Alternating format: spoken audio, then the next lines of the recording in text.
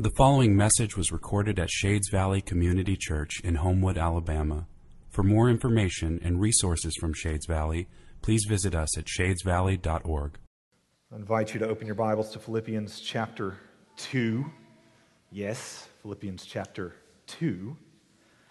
At the very end of chapter 1, last week, we saw Paul tell Philippi and us that when we strive together side by side, united, when we strive together for joy in Jesus, even when or especially when we're opposed, then our joy serves as a sign to the world of the worth of Christ. In other words, we show the world that like when you can take everything from us, but we are going to keep holding on to Jesus because He's our treasure. He's worth more than anything. And our united joy in Jesus becomes a sign. It becomes like a huge billboard that displays the worth of Christ to the world. But Shades, like, after hearing those words from Paul, I wonder if the Philippians were not thinking to themselves, Paul, all of that sounds great in theory. But like, how in the world are we supposed to put that into practice? How, Paul, are we supposed to strive side by side, united? How are we supposed to strive united for joy in Jesus when in reality we are striving against one another, Paul? Like, if you just give this letter a cursory reading, Shades, all throughout it, you can pick up on the fact that even though the Philippians are a pretty healthy church, they are definitely experiencing some division. They're struggling with unity. It's going to get real explicit when we get to chapter 4, 3 years from now. That's a joke.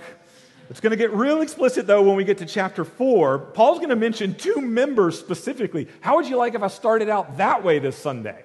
So we're experiencing a little disunity. Lance, you know who you are. Like that's what he does in chapter 4. He calls out Euodia and Syntyche. And he says, these two people, they used to strive side by side with me for joy in Jesus, showing His worth to the world, but now they're striving with one another. And their divisiveness is having a trickle-down effect within the Philippian church. Aren't you glad those kinds of problems are a thing of the past?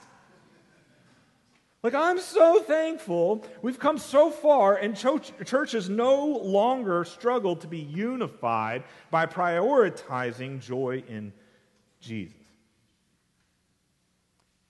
Shades, obviously I'm being sarcastic because, truth be told, I don't know if there is a more common danger for congregations than the danger of disunity.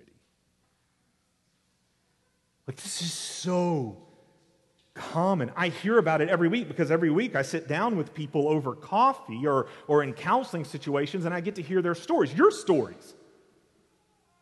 I get to hear your stories, and it is painfully rare for somebody's story to not include being hurt by disunity in the church. Like, my story includes that. I'm willing to bet that yours does too. And my fear, or what I see happen all too often, is that as a result of so much hurt within the church, many Christians decide, you know what, I'm just going to pursue joy in Jesus as an individual. Because there's hurt over there within the disunity of the church, and I don't like that.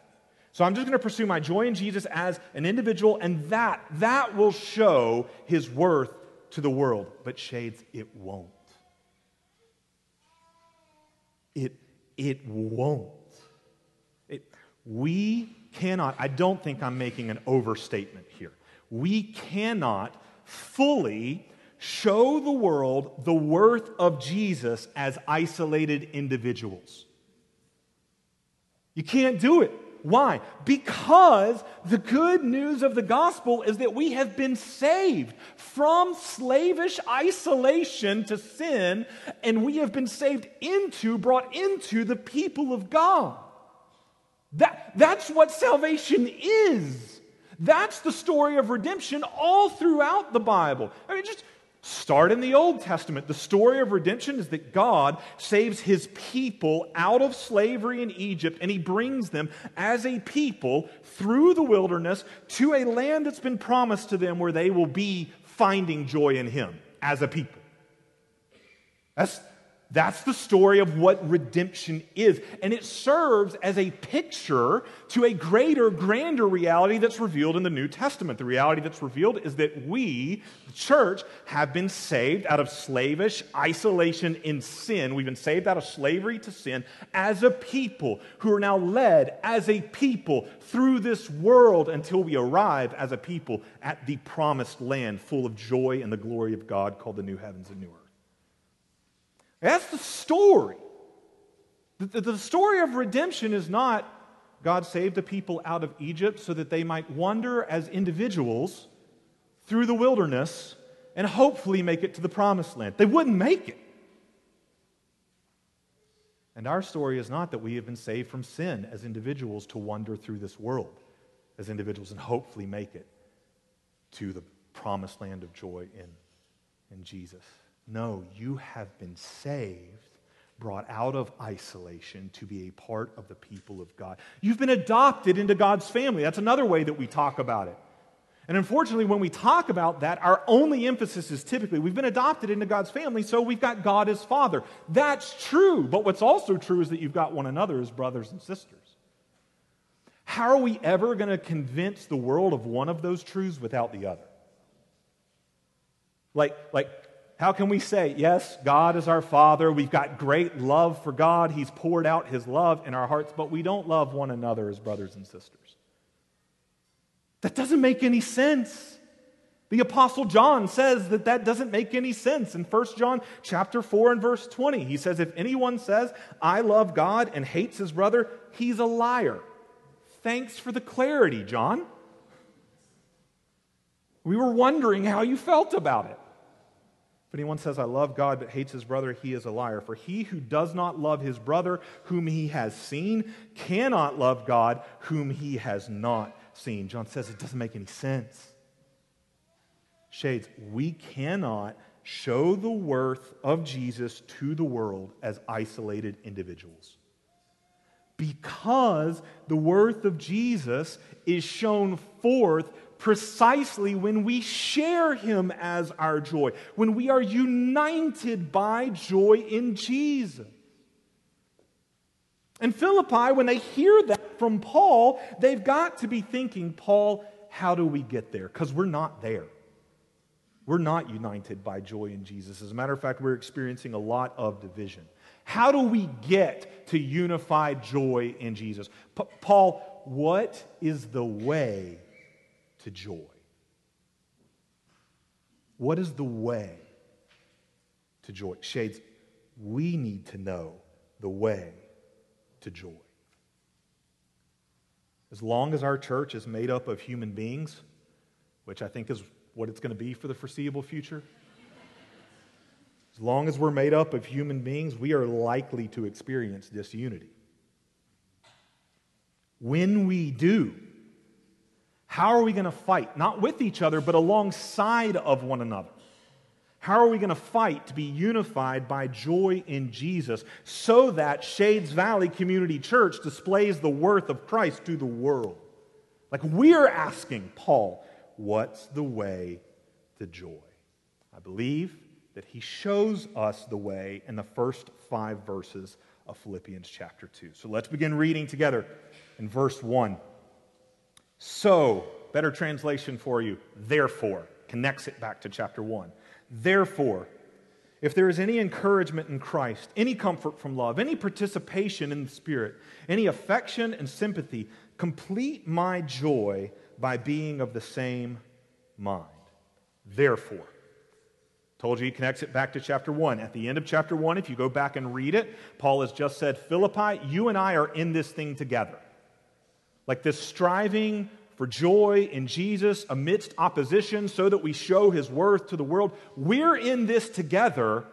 Therefore, if you've been encouraged in Christ by me at all, and they have been, like that's what Paul's been aiming to do throughout this entire letter, encourage them in Christ. In fact, the Greek syntax of what Paul's saying right here, it expects a positive answer to all of his if statements. It would be kind of like me trying to motivate my kids to do something and saying to them, if I've provided for you at all, Like if I've shown you love at all, like my if statements are really since statements.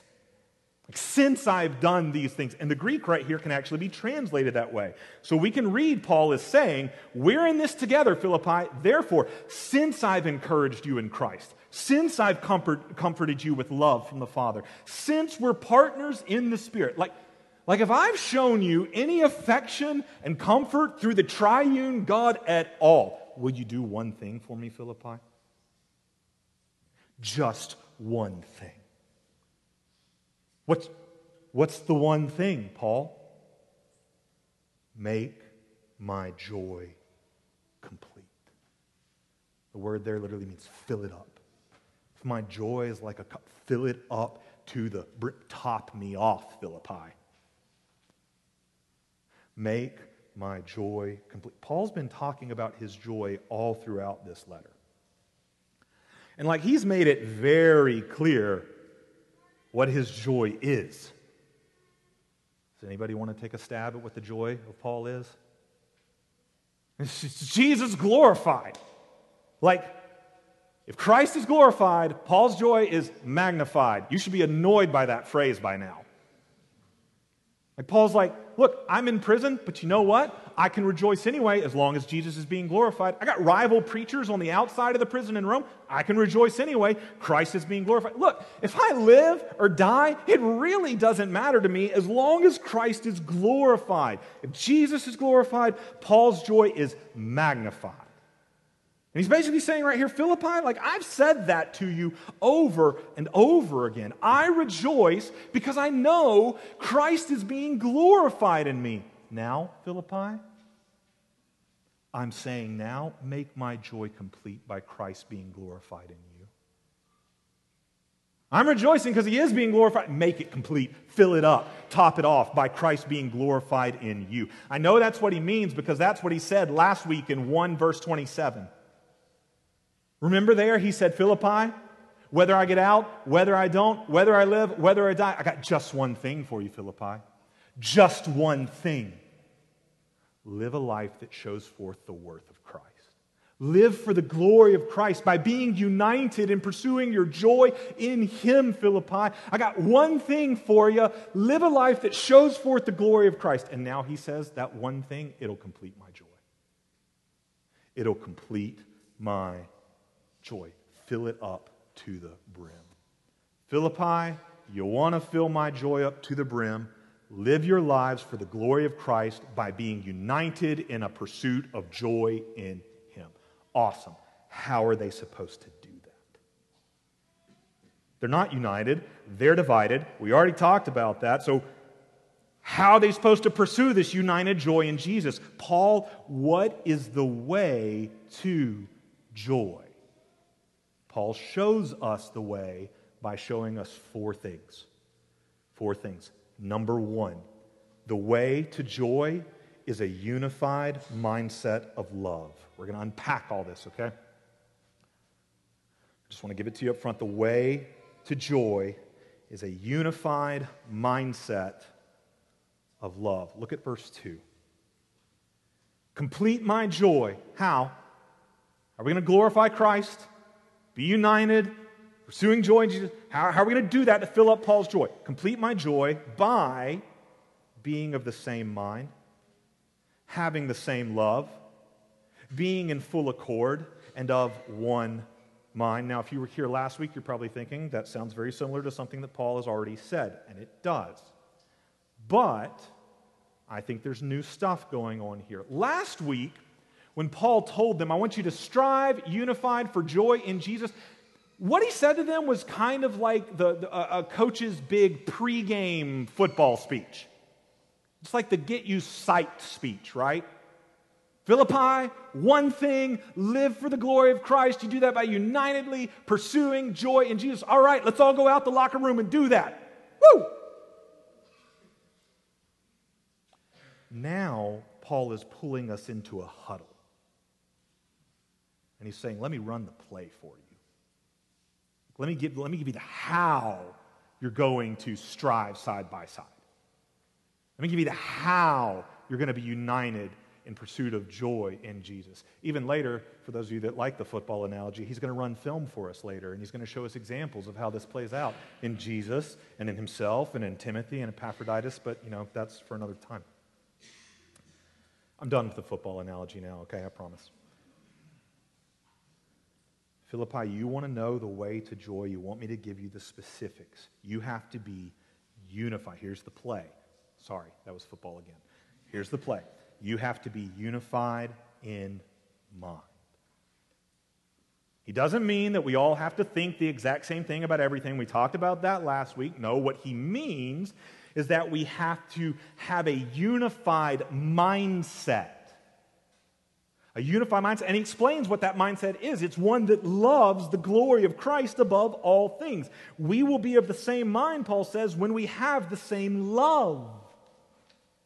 Be of the same mind, having the same love. When the same thing is at the center of your mindset of each of you, then you will be united. We need the same love at the center of our mindset. We need Jesus there. I know that's what he means because as soon as he says that we're to have the same love, he uses these words, being in full accord.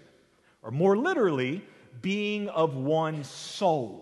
Now that should trigger something from last week for you. That's a callback. It's a callback to verse 27 where he told us the same thing, that we're to be of one soul. And he told us there, if you look back at verse 27, specifically what that looks like. Be of one soul, striving side by side for the faith of the gospel. What does it mean to be of one soul? It means you're united by the gospel being your number one priority. The gospel's at the center of your mindset. The glory of Jesus in the gospel, that's the love that we share. Shades, this is the way to joy.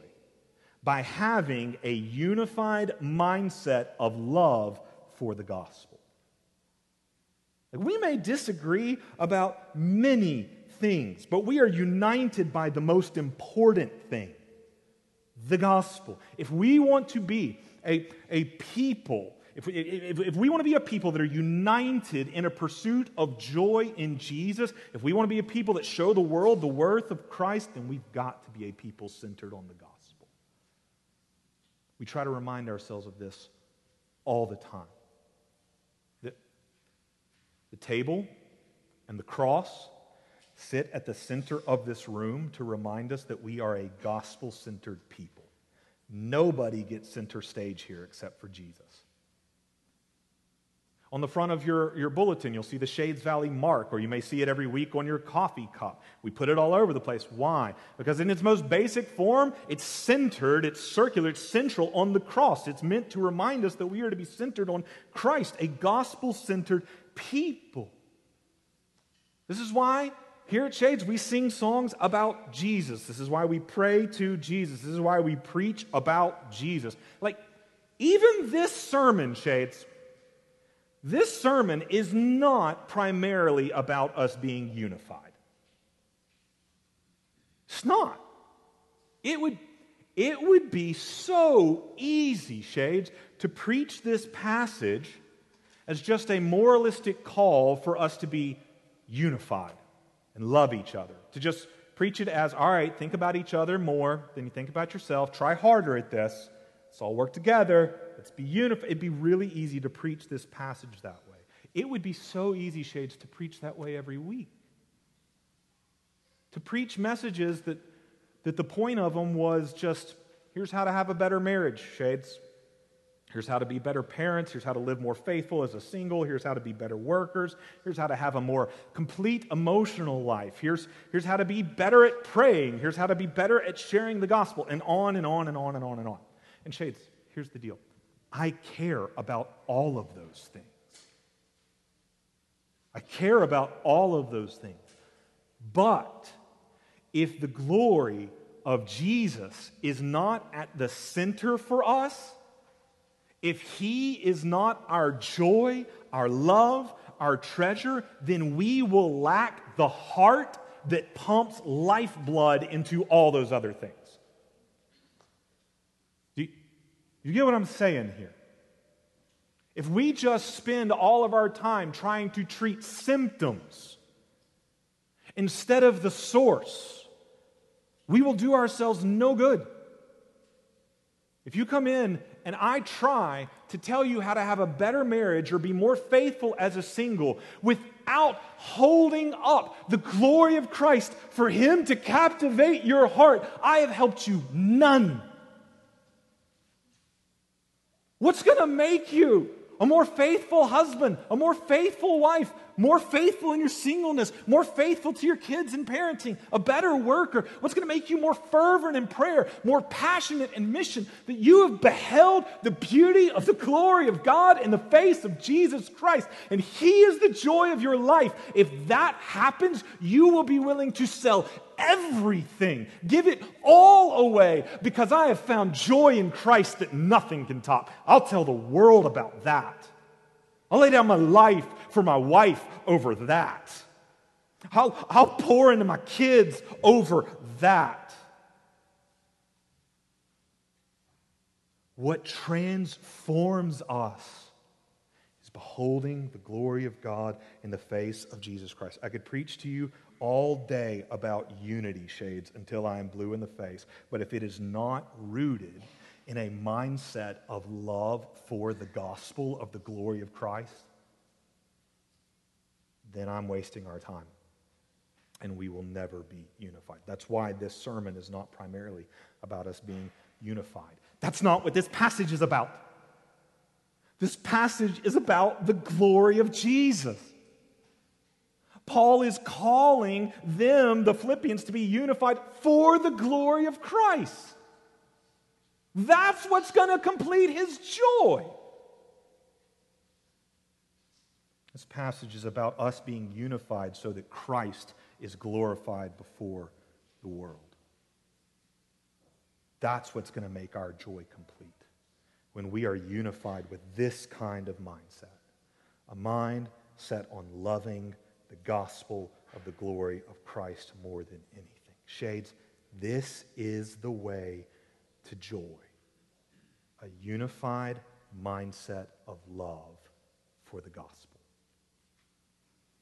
Unfortunately, the gospel of Christ's glory is not what we naturally put at the center. And this is what Paul turns his attention to next. Number 2, the way to joy is an unselfish motivation of humility. The way to joy is an unselfish motivation of humility. Look at verse 3. Do nothing from selfish ambition or conceit, but in humility count others more significant than yourselves. If we're going to put the gospel, Christ's glory, at the center, and we've got to first remove what naturally occupies the center place of our lives, namely ourselves, our own glory. This is what Paul points out when he says, do nothing from selfish ambition or conceit. The Greek word for conceit right there literally means vainglory, empty glory. What is the empty glory, Paul? It's the glory that comes from self, from selfish ambition. Empty glory is me selfishly seeking my own glory. This word selfish ambition, he's already used it before. He used it back in chapter 1 and verse 17. You remember he was talking about rival preachers in Rome who wanted to garner followers for their own glory. They were about themselves, they're pursuing their own glory, and he says that's empty. It's vainglory, it's empty. When you are pursuing your own glory, that doesn't lead to unity. Paul points out it leads to rivalry. Because you want to be more glorified than the other person. Rivalry is the way to disunity. Rivalry is what happens when people are competing for joy in their own glory. Shades, I'm not sure that anything divides a church faster than selfish ambition. It leads to rivalry. When we make things about our own glory. Even good things, when we make them about our own glory. And it leads to rivalry with other people and to disunity. When we make our ministry about our glory, our ideas, our preferences, when we insist everybody's got to get on the same page with me, with what I'm doing, or I'm just going to take all of my toys and go home. When we put our glory at the center, We are not on the way to a unified joy in the glory of Jesus because we're trying to find joy in the glory of self. Paul says that's empty. Never going to find empty. It's not the way to joy. So what is? What is? He tells us, do nothing from selfish ambition or conceit, but here's what you are to do. In humility, count others more significant than yourselves. Count being the operative word here. Consider, count, think of. Count others as more significant than yourself. It's not that they actually are, okay? All created equal in the image of God. It's not that they are more significant, but this is an attitude. It's a motivation of humility. I'm going to count others as more significant. This is humility for Paul. This is like how he is defining what humility is. Humility for Paul is not a putting down of oneself. That's normally how we think of it. Like, if I'm going to be humble, basically means I've got to think that I'm a terrible, lowly, horrible person. Humility for Paul is not a putting down of oneself, it is a raising up of the other. Count the other. It's not about how you think about you. Actually, shouldn't be thinking about you at all. The humble person forgets themselves. It's about thinking of the other. It's about taking on the form of a servant. In the ancient world, this word for humility had a negative connotation. Like, nobody talked about this as a positive attribute. Because in their mind, it was associated, humility was associated with servitude. You're counting the other as more significant than yourselves. You're serving them. Who wants to do that? That doesn't lead to joy. Paul says otherwise. Humility is not a putting down of yourself. It's a raising up of the other, counting them as more significant than yourself. Shades, I see this kind of humility on display in my kids. Not often. That makes it sound like I'm raising angels. Far from it. They are fallen wretches. They need to be saved by grace. Never mind. I see this kind of humility in my kids, not often, but I see it especially when we wrestle with one another. My children, who are oh so often divided by rival factions, somehow, when we wrestle, they are empowered to have a unified mindset of love. Not of me, but of winning. This brings them together, and so they team up, and all of a sudden, an unselfish motivation of humility appears. They start counting one another as more significant than themselves. If I get one of them pinned, the others don't stand back, thankful that it's not them. No, they throw themselves into harm's way for the sake of their sibling. And I just have to think that I'm catching a glimpse of the humility that Paul is talking about right here in verse 3. A humility that counts the other as more significant. And for my kids, this is the way to the joy of winning our wrestling matches.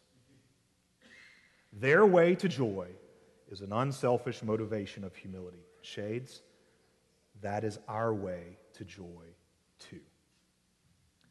The way to joy is an unselfish motivation of humility. What does that look like played out practically? What does it look like for us to count others as more significant than ourselves? Paul is glad that we asked, because that's the third thing he shows us about the way to joy. Number 3, the way to joy is an unrelenting mission of joy. I promise it's going to make sense. The way to joy is a unified mindset of love, an unselfish motivation of humility, and an unrelenting mission of joy. Look at verse 4. Let each of you look not only to his own interests, but also to the interests of others. Let each of you look. That verb, look right there, it's a present active participle. You don't have to care about that. All that you need to know that means is that it is an ongoing action. Like Paul is saying, each of you need to be continually looking, continuously paying attention. Don't stop at this. Be unrelenting in this.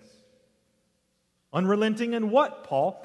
Looking not only to your own interest, but also to the interest of others. Be unrelenting in that. This is how counting others as more significant than yourself is going to play out. This is the action that your humble motivation is going to take. An unrelenting mission to look out, not just for your own interest, that's natural, but also to look out for the interest of others. What interest? What are you talking about, Paul? What is the interest of others? Paul has already shown us what he's talking about by putting this into practice himself. If I take you back for just a second to chapter 1 and verse 23. There, Paul, sitting in prison, told us what his best interest was. Do you remember? My desire is to... Anybody? Depart and be with Christ. My desire is to depart and to be with Christ, to have full joy forever in the presence of Jesus. That's my best interest. Joy in Jesus forever. But Paul wasn't about to just look out for his own interests. No, he was on an unrelenting mission to look out for the Philippians' interests, which he knew meant that he needed to stick around. This is what he says in verse 25 of chapter 1. Convinced of this, I know that I will remain and continue with you all for your progress and joy in the faith. Philippi, my best interest would be joy with Jesus in heaven. But your best interest is that I stick around and help you pursue joy in Jesus. What's Paul's best interest? Philippi's best interest? My best interest? Your best interest? Joy in Jesus, Shades. I grew up singing a song about this. It said, knowing you, Jesus, there is no greater thing. You are my all, you are the best, you're my joy, my righteousness, and I love you, Lord. That song, that's just Philippians 3:8 put to music, that nothing surpasses the worth of knowing Christ. He's the greatest joy in life. The best interest of every person on the planet is joy in Jesus. It's the only joy that lasts forever and that is completely full. And Paul tells us to be unrelenting, to be on an unrelenting mission of joy, an unrelenting lookout for each other's best interest, which is joy in Jesus. Shades, this is why, moment of personal confession for you, you should understand why I'm a pastor, why I do what I do. This is why I do what I do. I am on an unrelenting mission for your joy in Jesus. This is why I quote this section of Scripture to myself every morning to remind myself that my heart is united with Paul's. Why am I staying today and continuing with you all here at Shades? For your progress and joy in the faith. I'm on an unrelenting mission for your joy in Jesus. This is not just what I'm supposed to do, Shades. This is what we do. Are you on an unrelenting mission for the joy of your brothers and sisters in Christ? Is this why you're here this morning? Because you care about everybody else in the room finding joy in Christ? Is this why you're part of a community group? Not so you can just go and find your best friends who will fill up a need in your own life, but so that you can go and help pour into other people and point them to joy in Christ? Is this why you persevere in the midst of suffering? Because you want other people around you to see Jesus is worth it, and I'm fighting this fight for your joy in Christ. Shades, this is why we do what we do in all that we do. We are on an unrelenting mission. I am on an unrelenting mission for your joy in Jesus. And you want to know what's crazy? You want to know what's just ironic about all of that?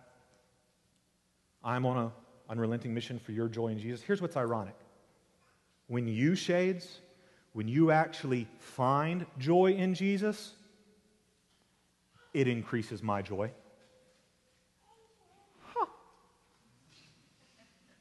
Like, putting your interest first ends up being in my best interest. Do we not see this in Paul? He says, Philippi, I'm going to stay because I'm on an unrelenting mission for your joy in Jesus. And Philippi, when you have united joy in Jesus, guess what? It completes my joy. It fills it up to the brim, Philippi. Seeking your best interest is seeking my best interest. I don't know that blows anybody's mind, but mine. This truth is all over the Bible. My heart resonates with it most in 3 John and verse 4. There the Apostle John says this, I have no greater joy than what? We expect him to say Jesus, but he doesn't. He says, I have no greater joy than to hear that my children are walking in the truth. You having joy in Jesus completes my joy in Jesus. It fills it up to the brim. Shades, you want to have joy in Jesus, seek one another's joy in Jesus. This sounds exactly like my same basic message in all marriage counseling. I tell couples all the time, you want to be happy in marriage? Seek the other person's happiness. When both of you pour yourself out for the other person's joy, that's when you will find joy. Shades, all that is an application of Ephesians 5:28. Look it up later and read it. But this isn't just true of marriage. It's true of the mission of our lives. It's true of finding joy in Christ. Shades, do you want to be unified by joy in Jesus so that we show His worth to the world? Here is the way. A unified mindset of love, an unselfish motivation of humility, and an unrelenting mission of joy. In other words, the way to joy is the way of the cross. It's what we've been describing. It's what Paul's been describing. And it's the fourth and final thing he shows us. It's how he finishes. Fourth thing, Shades, the way to joy is the way of the cross. Take everything that we've said so far and add it together, and this is what you get. The way of the cross. Look at verse 5. Have this mind. This mind I've just been describing to you. Unified mindset of love. This unselfish motivation of humility. This unrelenting mission of joy. Have this mind in yourselves, which is yours in Christ Jesus. Your Bible likely has a footnote right there with an alternate reading, which says, have this mind among yourselves, which was also in Christ Jesus. The reason for those two readings is that the Greek is a little ambiguous right there. Either translation is possible. I think that's on purpose. I think Paul wants us to be able to see it both ways because both things are true. One of those readings emphasizes Christ's example. The other emphasizes empowerment. One emphasizes Christ's example. Have this mind in yourselves, which was also in Christ. Look to Christ. Look at the mindset that was in Him. It's an example unto you. And one emphasizes empowerment. Have this mind in yourselves, which is yours in Christ Jesus. Because you're united with Him, He empowers you to do this. And I believe that He wants us to see both things because the following verses, 5 through 11, unpack both of those things. They unpack example and empowerment. First, example. Paul says, this mindset I've been describing to you, you've seen it before. In Christ. He has gone before. He's shown you the way to joy. It's the way of the cross. Think of how counter this is, Shades, to if we were to ask the world, what's the way to joy? Would they not describe the exact opposite of the way of the cross? What's the way to happiness? The way to joy, it's by selfishly seeking what you want, putting yourself first. No matter who you've got to climb over, you are on an unrelenting mission for your joy alone. Paul says that's not the way to joy. The way to joy is the way of the cross. It's the mindset of Christ, which verse 6 tells us, who though he was in the form of God, because he is God, shades. That's why he was in the form of God, because he is God, and he, along with God the Father and God the Spirit, had a united mindset of love for one another's glory. Though he was in the form of God, Jesus did not count. You should recognize that word. He didn't count equality with God a thing to be grasped or to use for his own advantage. He didn't count himself as more significant than everybody else. No, he had an unselfish motivation of humility. He counted others as more significant than himself. Not because others were more. I'm not more significant than Christ, but he counted me that way. Luke 22 and verse 27, Jesus says to his disciples, "For who is greater, the one who reclines at table or the one who serves? Is it not the one who reclines at table? But I am among you as the one who serves." He didn't count equality with God a thing to be grasped. He did this ultimately by, verse 7, he emptied himself, taking the form of a servant, being born in the likeness of men and being found in human form. He humbled himself by becoming obedient to the point of death, even unrelentingly, even death on a cross. Why? For your joy and for mine. He went to the cross for your joy in God forever and for mine. And you know what? By achieving your joy and mine forever, he completed his own joy. Hebrews 12 and verse 2 says that Christ went to the cross for the joy set before him. Shades, you want to know the way to unify joy in Jesus? It's the way of the cross. This is the way. You can spend your life trying to find joy in any other way. They are all dead ends. None of them will fill your cup up to the brim. This is the way. It's the way of Jesus. I am the way, the truth, and the life. No one's coming to the Father for full joy in him except through me. It's the way of the cross. Jesus says this all the time, repeatedly. Matthew 16, verse 25. Whoever would save his life will lose it. But whoever loses his life for my sake will find it. That's the way of the cross. Mark 10 and verse 31. But many who are first will be last, and the last will be first. That's the way of the cross. Luke 14 and verse 11. For everyone who exalts himself will be humbled, but he who humbles himself will be exalted.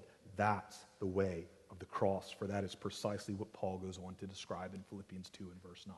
That Christ, who humbled himself to the point of death, even death on a cross, he was then exalted by his Father in resurrection, power, and glory. And he was given the name that is above every name, so that at the name of Jesus, every knee should bow in heaven and on earth, and just in case you're wondering, under the earth, and every tongue confess that Jesus Christ is Lord, to the glory of God the Father. And shades, it is this all-powerful Christ who has the name above all names. It is this all-powerful Christ who empowers you to take the way of the cross. Paul began chapter 2 by telling us that there is encouragement in him. There is love from the Father through him. There's participation in the power of the Spirit through him. All of this empowers us to take the way of the cross, the way of a unified mind of love, an unselfish motivation of humility, and an unrelenting mission of joy. Shades, let's point the world to the worth of Jesus by walking this way together, so that they see before their eyes an example of the cross and a demonstration of its power. Shades, let's take the way to joy. Amen.